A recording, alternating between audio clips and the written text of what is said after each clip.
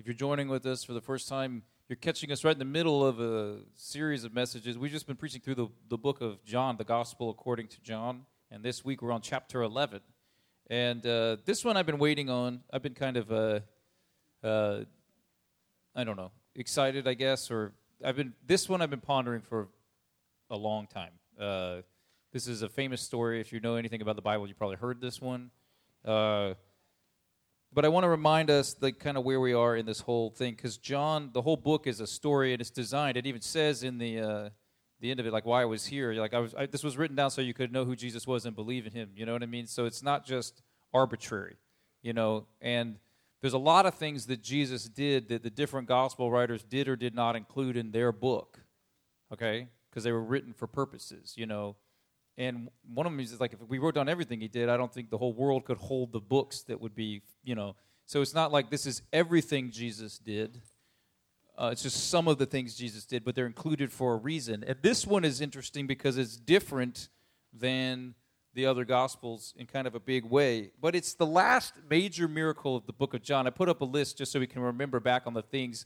They call them the 7 signs of John. Some people say 8. Because the resurrection of Jesus at the end is kind of like, that's kind of a big deal. So some people are like, yeah, there's 8. But if you want to say 7 or 8, it doesn't really matter. But just so you can remember, because these are major plot points when they were writing the book. The first one, Jesus is turning water to wine in the wedding.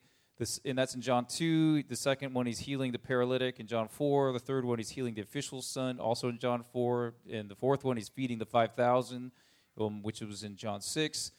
The fifth one, which kind of got breezed over a little bit when we were preaching through this, was him walking on water, also in John 6. The sixth one, he's healing the blind man, which Bree preached on in John 9. Seventh one is this one. Does that say tasing? Wow. It's a little more interesting.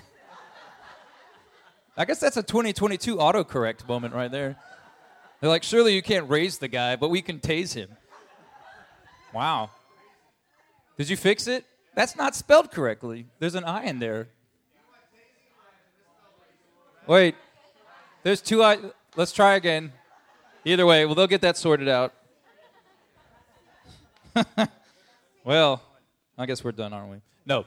Not the tasing of Lazarus, the raising of Lazarus. That's today. And then the 8th one being the... And so you see in this, it's kind of interesting, and this was done on purpose as well, that the first and last signs in John kind of mirror the first and last plagues in Egypt with Moses and everything. You remember this? So the first one, they turned the Nile River and everything, all the water into blood, and in this one, Jesus is turning the water into wine. And then the last one was the angel of death came, and the firstborn of every family was killed. And then this one is Jesus ending that and either resurrecting Lazarus or bringing Lazarus back to life, or his resurrection. Both of these are life-giving and about giving life. And that was done on purpose to kind of communicate a point.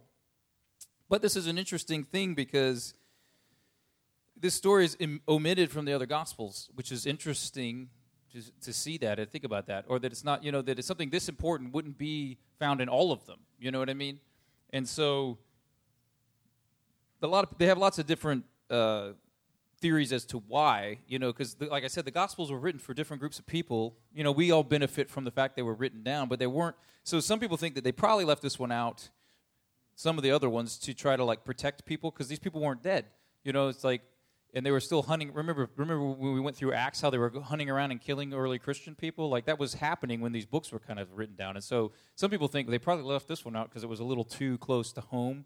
And they might go, we can still find these people, you know what I mean? And so they just kind of left it out, And then other people think that they might have left it out to not distract from the uniqueness of Jesus' resurrection at the end of the Gospels after the cross is different than what's happening here with Lazarus. And maybe to make sure people don't get confused by that.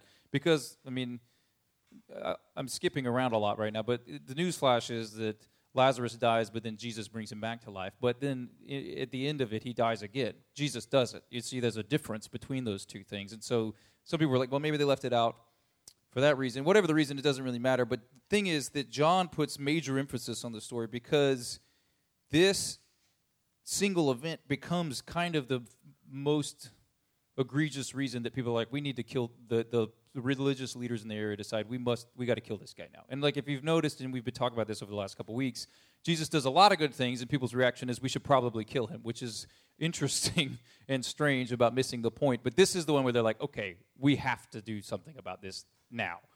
And so it's a big point that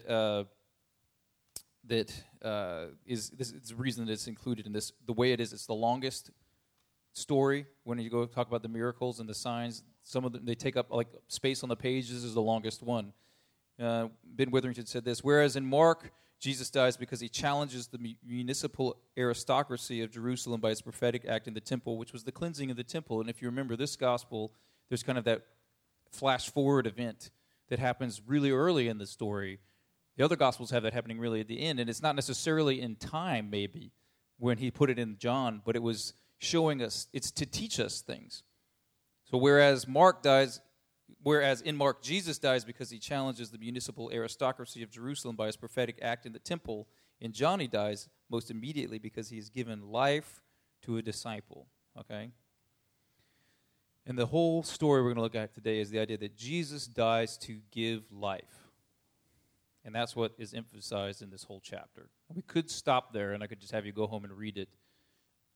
But we're going to read through this, and I'm going to make some comments as we go along.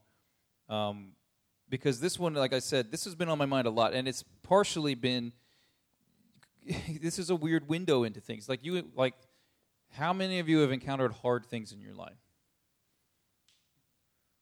So there's about half of us who are honest.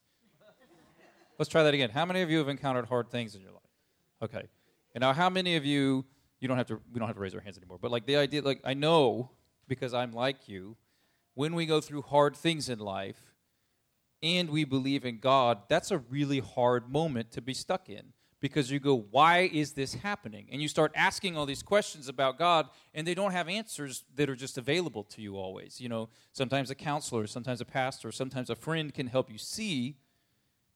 But those are deep, real questions. A lot of times we don't want to go there. We don't want to talk about that kind of stuff. But that's really what goes on inside our head. Late at night, you have these questions. If God is good, and if God is real, and if God could do anything, why didn't he do this? We don't have to raise our hands, but have any of you ever asked this kind of question?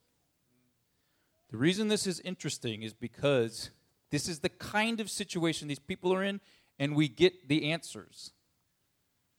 Okay? And so we're going to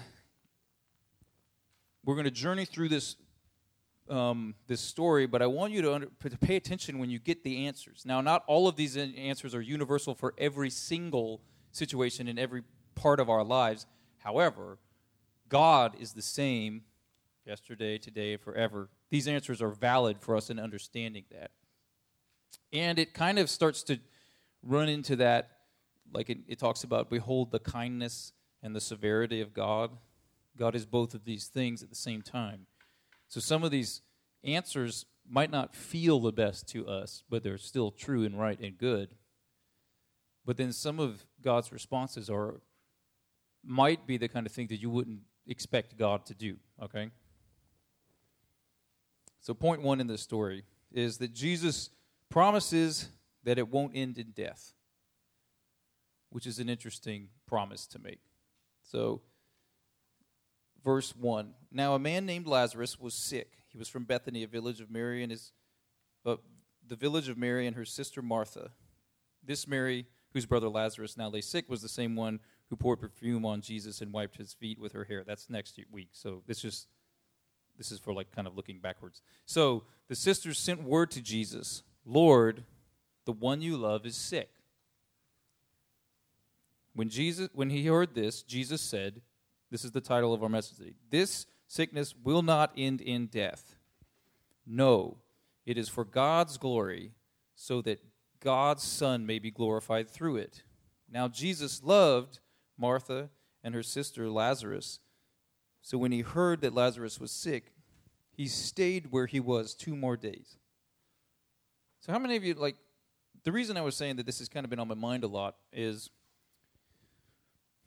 pondering the last couple of weeks. I went up to Atlanta, and there was my grandmother who had passed away, which now that my family finally sold her house, and we were cleaning it out. And I walked through it for the last time a couple of weeks ago, and it's like really, this is something that has been unchanged my entire life, and now it's not going to exist anymore, And there's a lot of emotions that go along with that. And And like I said, how many of you have been through a hard time? We've all lost things. You know, sometimes, like with my grandmother, it's just the normal passage of time. Like, this is actually the best version of the story. This is an old person who lived a long and good life, and there's no regrets. We're all, you know, it was an easing of pain, even this kind of thing, but it's still hard, like when it's time, you know. Others of us have lost people at horrible times, you know, from accidents and things. Others of us have lost dreams or things that God has put in us, you know. We've all lost things. And when you get stuck, God, didn't you say this kind of thing? And then here we have Jesus immediately say, this won't end in death. And so if you were just a follower of Jesus, then okay, good. Guy's sick, but you already healed another guy. You've healed a lot of people. You know, some of these people you don't even have to like go see. You just healed them, you know, because you're God and all, right? But I think that this place becomes one of the hardest places to be a believer. Okay? Because you see something that happens here. First off, Jesus gives the reason of why this is happening. This sickness will not end in death. No, it's for God's glory, so that God's Son may be glorified through it. That is the reason this is happening, right? It's for God's glory, so that Jesus can be glorified through it. That's why this is happening. Now, if everybody's like, well, God's just using people like this, you have to understand, God is not the same as us, you know? And so when we talk about God's emotions, like we're going to talk about in a minute, they're kind of up here versus here, you know. And when God does things that are right, it's not He is categorically different, and these words don't mean categorically different things, but they're not the same. Like when we say I'm jealous, and you start to go at like why I am jealous, and all the sin that's kind of the core of that. And then you say, he's a jealous God. You're like, whoa, he's all sinful? It's like, no, it's different. You see what I'm saying? And so they're related, but you have to do the work of actually understanding the similarities and differences between these things. Verse 5 starts to set this up in this very strange way. So now Jesus loved Martha and her sister Lazarus. Or Martha and her sister and Lazarus. So Jesus loves all three people. So what was the person who loves them do? So when he heard that Lazarus was sick, he stayed where he was 2 more days. Does that sound like the loving response? At all. So you're one of his disciples, like, okay, I guess he's going to heal him from a distance like he's done before, because obviously he loves them. And he didn't go like I thought he would. You see where we're at now? This is a non sequitur logic if you're reading this. You know, that it's kind of like, wait, what? But Jesus says it won't end in death. And even like his inaction in that culture would be like highly inappropriate, because it was normal and appropriate. Like, you're a religious leader, praying for sick people was part of the thing you did. And not going is, so however much it might bother us, it probably bothered these people like a lot more, okay? So that's an important fact to stick in here. So Jesus not responding to a sick person in a religious context is bad. But these are like friends. So now he's like not doing what we would expect in a religious context or a friend context. And then the next, Lazarus dies. So Jesus literally made a promise, this will not end in death. And then the second point is that it kind of seems like it does. And if you read on in verse 7, he said to his disciples, let us go back to Judea. But Rabbi, they said, a short while ago the Jews tried to stone you, and yet you are going back. Jesus answered, are there not 12 hours of daylight? Anyone who walks in the daytime will not stumble, for they see by this world's light. It is when a person walks in the night that they stumble, for they have no light. After he had said this, gosh, I'm not reading well today. After he said this, he went on to tell them, our friend Lazarus has fallen asleep, but I'm going there to wake him up. Remember we talked at the beginning about Jesus talking here, but us hearing him here. You know, here's another example. His disciples said, Lord, if he sleeps, he'll get better. I mean, the guy's sick, right? You know, Jesus had been speaking of his death, but his disciples thought he meant natural sleep. So then he told them plainly, Lazarus is dead. And for your sake, I'm glad I was not there, so that you may believe. But let us go to him. Then Thomas, also known as Didymus, said to the rest of the disciples, let us also go that we may die with him. So there's a lot happening right here, but Jesus, I'll just get this out of the way first. Jesus had to avoid Judea because he'd just been threatened there. Like, they just said that. They're like, hey, we can't go back there because they tried to kill you last time we were there.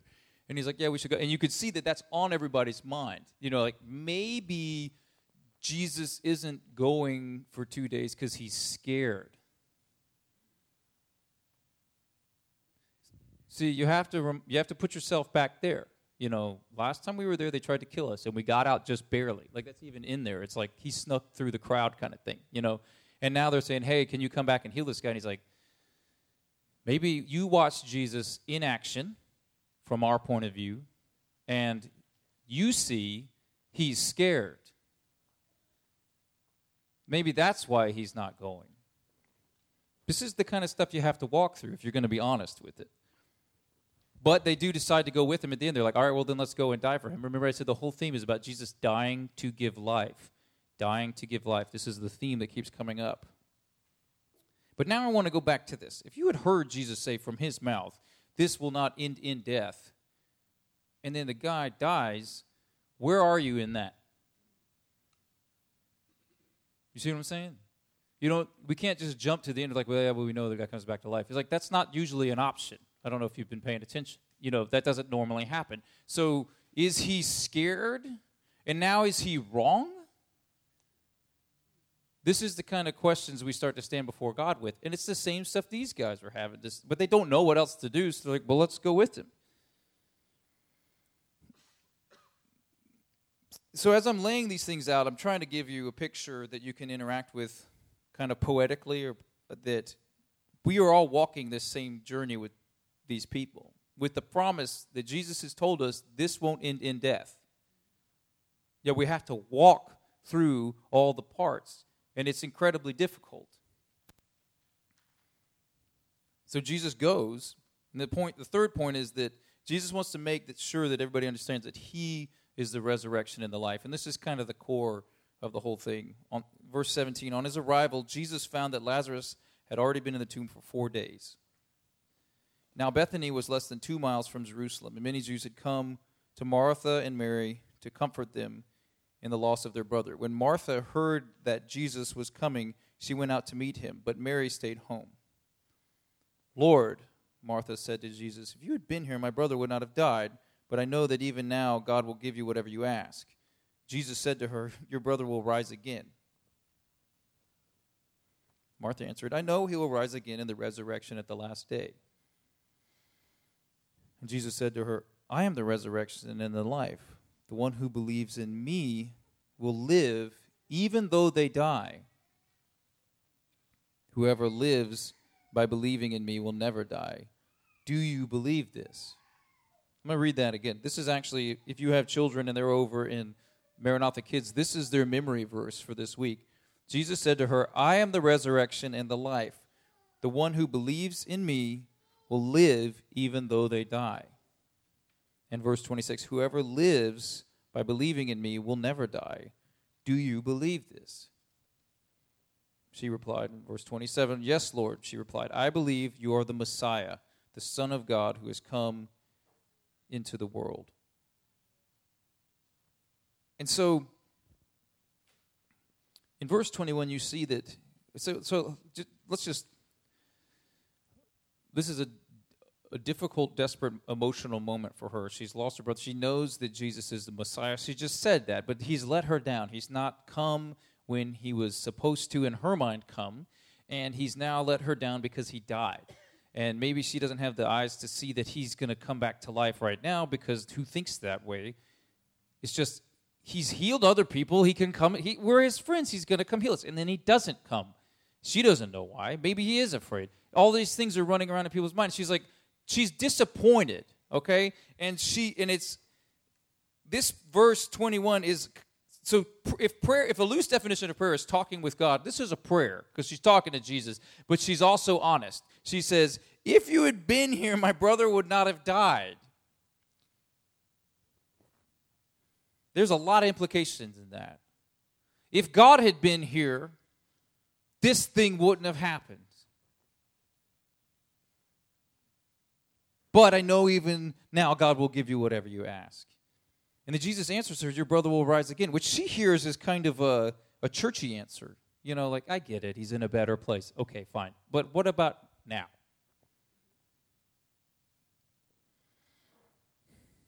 You see this echoed in other parts of the Bible. How long, O Lord?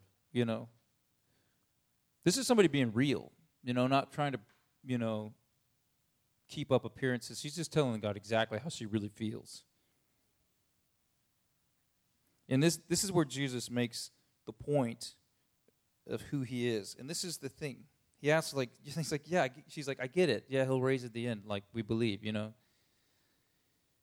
And he's like, I am the resurrection and the life. Remember, the whole point of this story was to give God glory and to glorify Jesus through it. So this whole situation is to establish this point and drive this point home very clearly. He's not. So what he's saying, it's interesting. When we talk to each other, we don't know what's going on, and we try to figure it out the best we can. When you talk to Jesus, he does know what's going on. And to me, this actually echoes a little bit because the world doesn't revolve around us. You know, me and Byron are talking. The world doesn't revolve around us. It feels like it does to me, and it feels like it does to him, because from my point of view, everything I experience, I'm kind of the center of. Same with him, the same with all the rest of us, you know. But the world actually revolves around Jesus. So talking to him is different, okay? And so he has this encounter, or she has this encounter, and it reminds me kind of rhetorically, which we'll see later when Jesus is with Pilate. He's like, you know, what is truth? You know, he's asking these, like, he's asking kind of a rhetorical question. You know, like, this doesn't have an answer. And Jesus is like, I am, you know, I am that, what you're talking about. And this is the same sort of thing that's happening here. It's like, I get it, resurrection and all, but what about now, you know? And he's like, I am that. And so the whole core of this whole verse, this whole book, everything, Jesus saying, I am the resurrection and the life. He who believes in me will live even though they die. And whoever is believing in me will never die. Do you believe this? Now, this is a hard thing to hear because she's being honest about the fact that she just lost something incredibly dear to her, a person that's incredibly dear to her. And what he's essentially saying to her is, what you think you need, which is what you've lost being returned to you, isn't the most important thing. The most important thing you need is me. Now, that's a hard thing to hear in that moment, but it's also true. Have you remembered all these things? Like last week, they're like, we're going to stone you. And Jesus is like, what good thing are you stoning me for? They're like, we're not stoning you because you did a good thing. We're stoning you because you said you were God. And his point is basically saying, if I am God, what am I supposed to say? Like, you see what I mean? So he's like, I'm just being honest with you. And in this situation, he's doing the exact same thing. He's like, what you want most isn't the thing you need the most. The thing you need the most is me. Verse 28. After she had said this, she went back. So she says, I know you're the Messiah. I get it. So after she said this, she went back and called her sister Mary aside. The teacher is here. And she said, and he's asking for you. When Mary heard this, she got up quickly and went to him. Now Jesus had not yet entered the village, but was still at the place where Martha had met him. And when the Jews who had been with Mary in the house, comforting her, noticed how quickly she got up and went out, they followed her, supposing she was going to the tomb to mourn there. So she's not doing good. Like, they're just trying to be supportive. Like, she's probably crying a lot. They're like, okay, she's going to the tomb to weep. And this is part of how they support each other. You know, they talked about, we come around each other when we lose loved ones. And in this culture, there was a mourning period of Shiva, where people would gather around for, like, other people helping you out for, like, a week on a day, like, full on, this is what you're going to do, but then also a whole year of different behavior, you know, of mourning. And so these people are like, okay, she's going to grieve at the tomb, so they run out with her, you know. And when Mary reached the place where Jesus was and saw him, she fell at his feet and said, Lord, if you had been here, my brother would not have died. It's the exact same accusational prayer thing, which is honest. And I'll be honest with you, I have had this exact same exchange with God. You know, it's like, if you really were God, this wouldn't have happened, you know. I know this is uncomfortable to talk about, but this is the way if people want to get real with God, this is where it really kind of comes down to. You know, as far as I understand God, you're not being it very good. You know what I mean? And essentially, it's kind of saying you didn't do what I wanted you to do, or you didn't do it my way.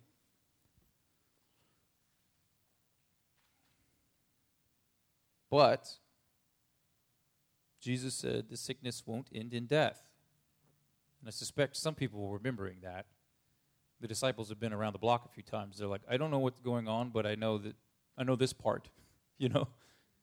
And I've been there as well, and I know some of you have, where you're like, I don't understand all of this, and I don't have the answers for you. I don't know if Jesus was afraid. I don't think he was, but I don't know if he wasn't in that moment. You know, that's what I'm thinking. I don't think he was afraid because it says it wasn't. But I'm saying if we were there, you follow me now? Like I'm not, okay. So,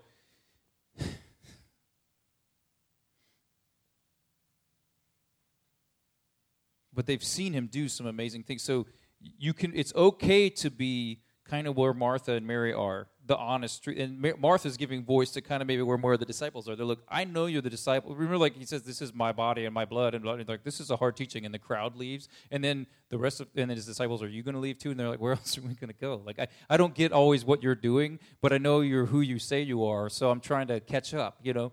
I'm sure a lot of people were stuck right there. But that isn't very satisfying for people who want to always know, why did this happen? We have the answer as to why this one happened. But does that satisfy their emotions? I don't know, you know.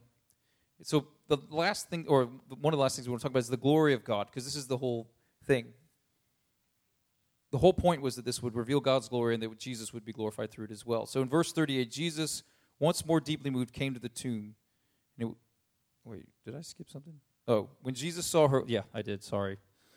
We got to go back. When Jesus, just keep this in mind. Jesus is only doing what God does. And Jesus' reaction, this is very, very important. When we're stuck in that cloud of emotions I was just describing, what does God think about this? And what does God feel about this?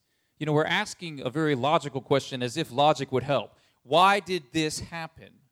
Now, the disciples already know this because they've been told already. But even if Martha could have come out and said, why did you let this happen? You know, and if he goes, well, I did this so my glory could be revealed, I'm pretty sure she would be upset about that. You know, maybe later you go, wow, what an honor to be a part of the story of Jesus. What an honor to be included in this Bible story. We're reading this 2,000 years later. And that is the truth. When God allows something in our lives, even something tragic, to be used for his glory, it's an honor.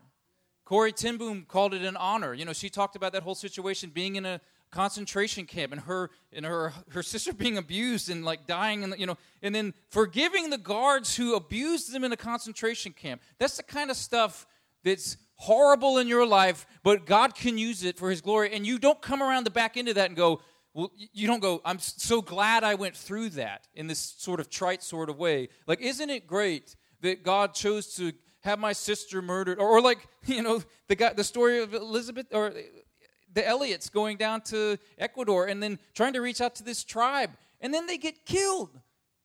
They get killed for it. They try to reach out to this tribe of people that are like remote, and they get killed. And the women, this is the thing.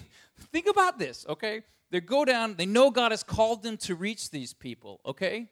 Called to reach these people, just like the rest of us, called to reach them. And they're doing the best they can, and they get killed for it. The husbands do.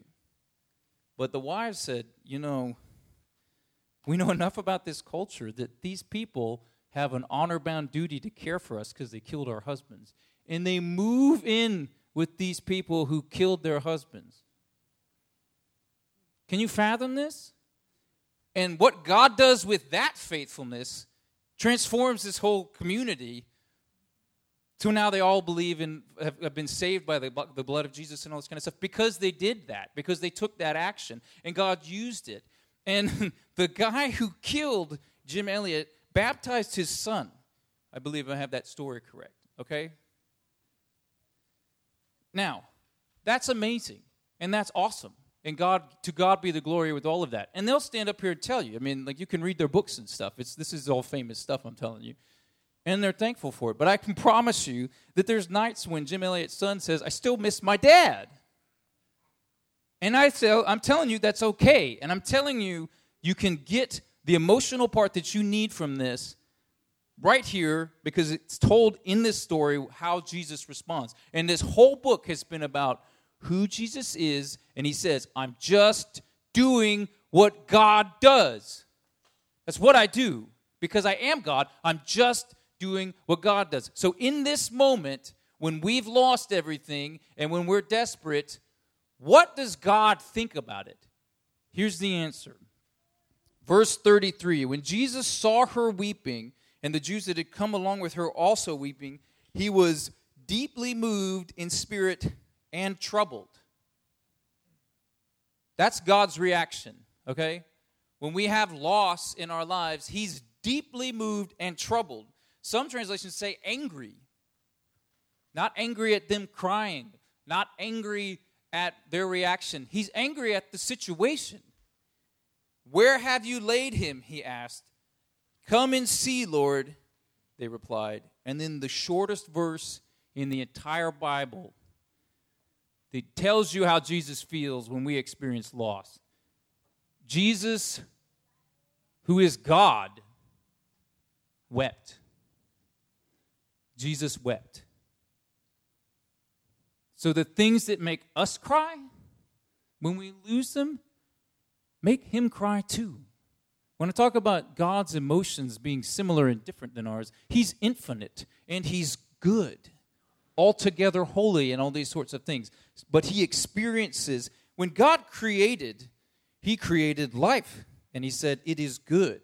And when sin enters and death enters the world, back in Genesis 1, when you look at this story, this breaks things. Now, he's on a mission. He's redeeming and fixing everything. And behold, all things become new, and all this part, which we're still in the middle of this story. But death is not something that God likes. It's not part of the it is good. So, how does God feel? Jesus wept. Verse 36, the Jews said, see how he loved him. But some of them said, could not he who opened the eyes of the blind man have kept this man from dying? Everybody always standing around. We always stand around and question and comment on what Jesus is doing or not doing as if we know better.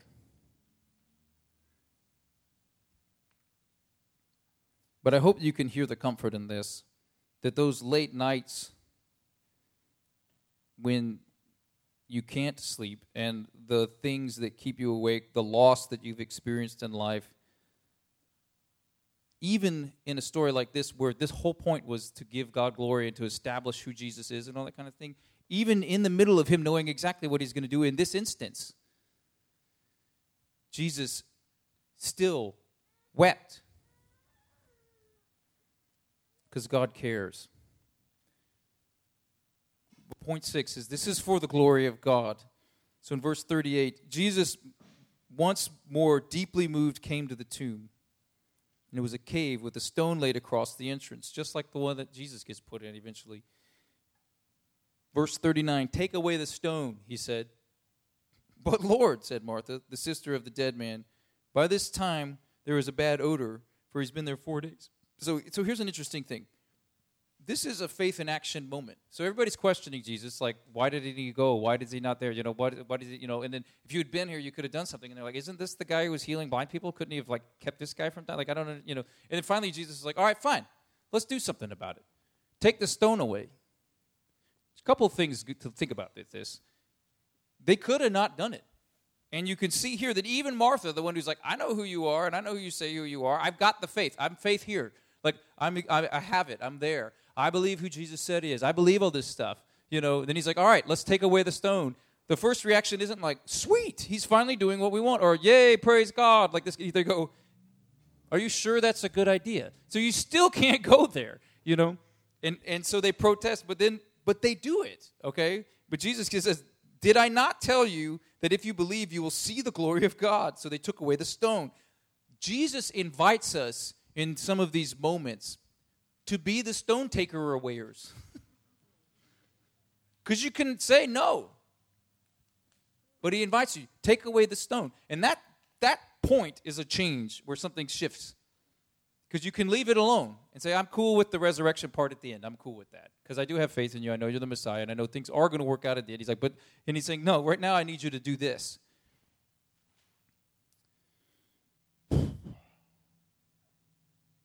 So they took away the stone, and Jesus looked up and said, Father, I thank you that you have heard me. I knew that you always hear me, but I said this for the benefit of people standing here, that they may believe that you sent me." When he said this, Jesus called in a loud voice, "Lazarus, come out." And the dead man came out, his hands and feet wrapped with strips of linen and a cloth around his face. And Jesus said to him, "Take off the grave clothes and let him go." So in this story, the dream, the loss is restored to make the point that Jesus is the restorer of these things. But it's made in such a secondary way that Jesus was like, even if I didn't do this, it doesn't change anything. But he's making a point, and this comes through.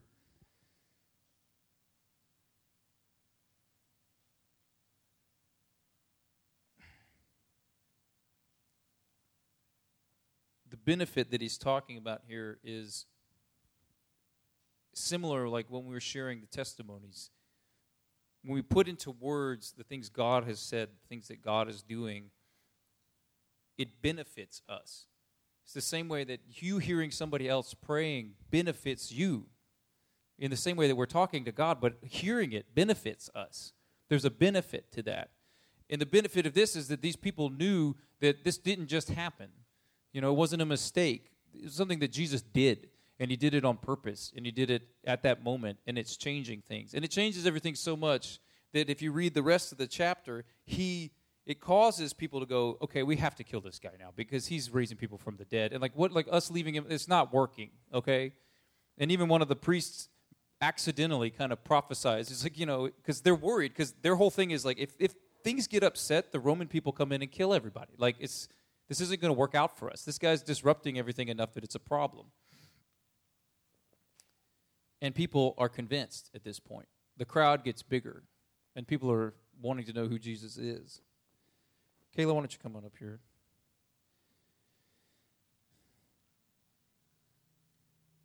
But the point is,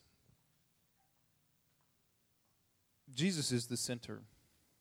I said Jesus is the person the world revolves around. Jesus is the one that this story is truly about. And that's true for us now. That's true for us in our lives. You know, we have testimonies of things God's done in our life. The true main character of the story of the world is Jesus, is God, is not us. We're here, and we're thankful. But God cares about even the hairs on our head. So it's this strange mixture of we're important because he made us, and we're important because he loves us. We're not important because we think we're the center of the world and we think the world revolves around us, and everything that we care about is like that we get to define the rules and the terms. It's establishing over and over in this story that Jesus is he's the resurrection and the life. He's the person that we need. He's what's really going on. But he cares so much about it. Like, he knows how many hairs we have on each one of. Like, we don't even know that. But he cares so much about every detail in our lives that when we experience loss, he weeps with us.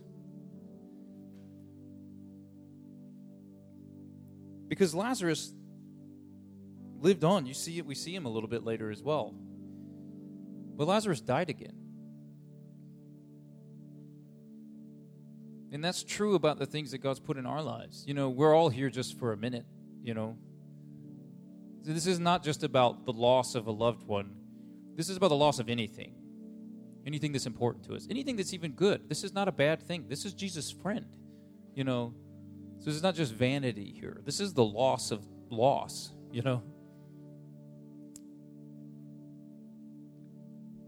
But even though that Jesus restores Lazarus' life, to make this point very clear, Lazarus dies again.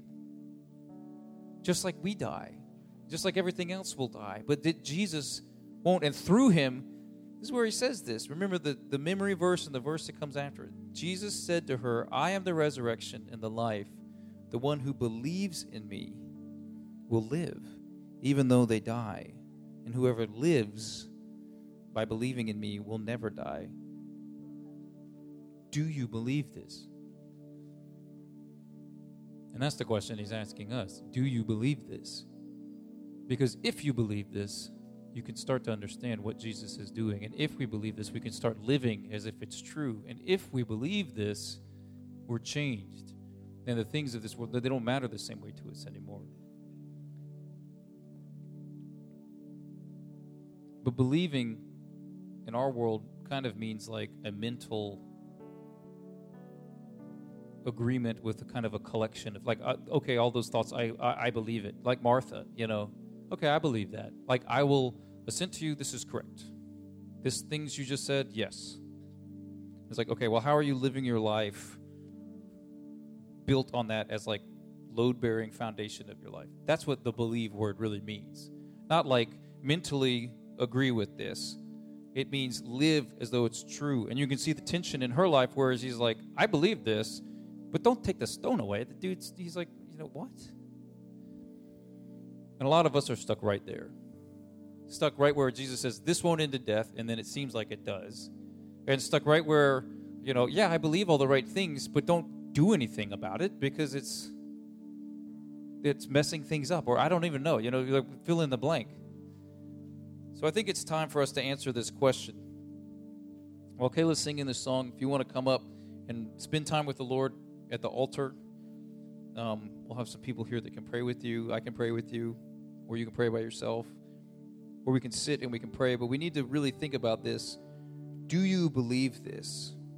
Do you live as though this is true? Do you live in a way where if this isn't true, it matters? What are you like? I am the resurrection and the life. The one who believes in me will live even though they die. And whoever lives by believing in me will never die. Do you believe this? Father, let your question penetrate our hearts and let us answer it faithfully and truthfully. And Lord, if we don't believe it, I pray that you would move us to where we do. Let your salvation come into our hearts and into this place. Let us be people who believe in your resurrection and your life and realize that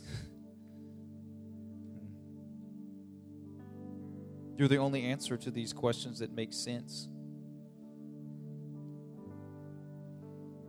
And we thank you, Lord, that you care enough about us to weep with us.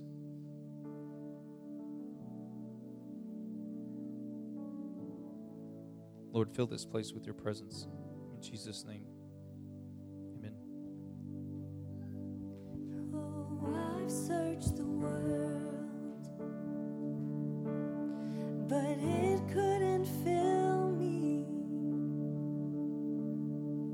Man's empty praise and treasures that fade are never enough. Then you came along and you put me back together, and every desire is now satisfied here in your love.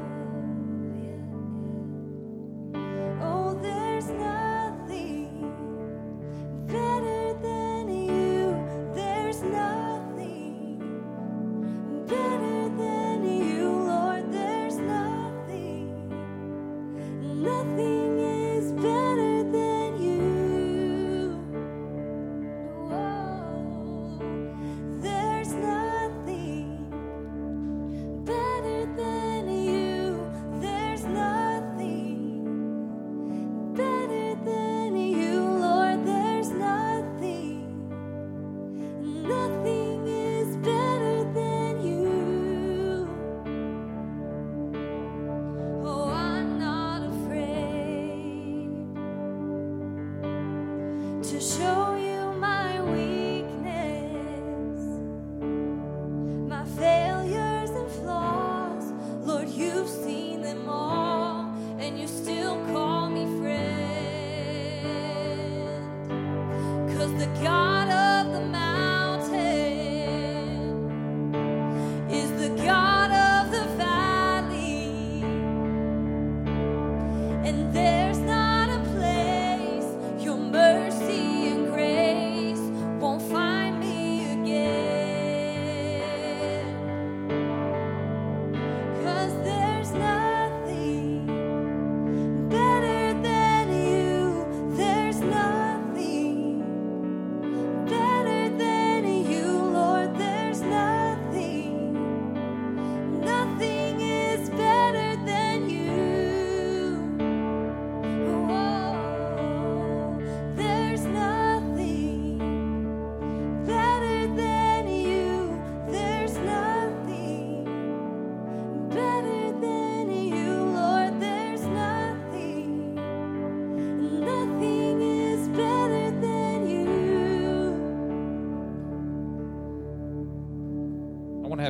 Taylor keeps singing a little bit at the end. You need to remember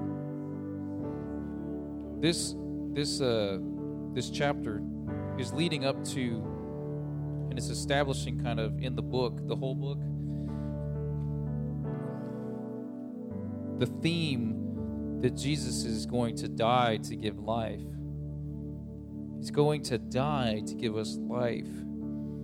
And we're going to get there. I don't want to rush it just because, but he's leading to the cross. And even his disciples don't quite get this yet. And that's heavy stuff.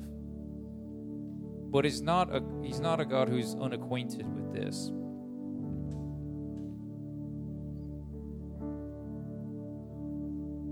And you should also hear in this that it's okay to mourn. If Jesus is doing what God is doing at all times, because he can't not do that, and they take the point to set aside Jesus wept, it is okay to be sad about things, even in the middle of knowing the truth that this will not end in death. Because if anybody knows that in this story, it's Jesus. Do you understand what I'm saying? He knows that. He even knows why he waited. He knows every single piece of it, yet he wept. So you can know everything, have perfect faith, have perfect love, have perfect everything, and it's still correct and godly to mourn something. So if somebody tries to say you shouldn't or imply that you shouldn't, it's wrong.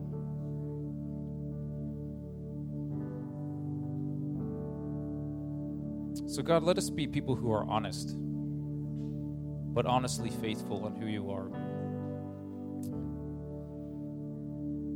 And move in our midst, Lord. In Jesus' name, amen.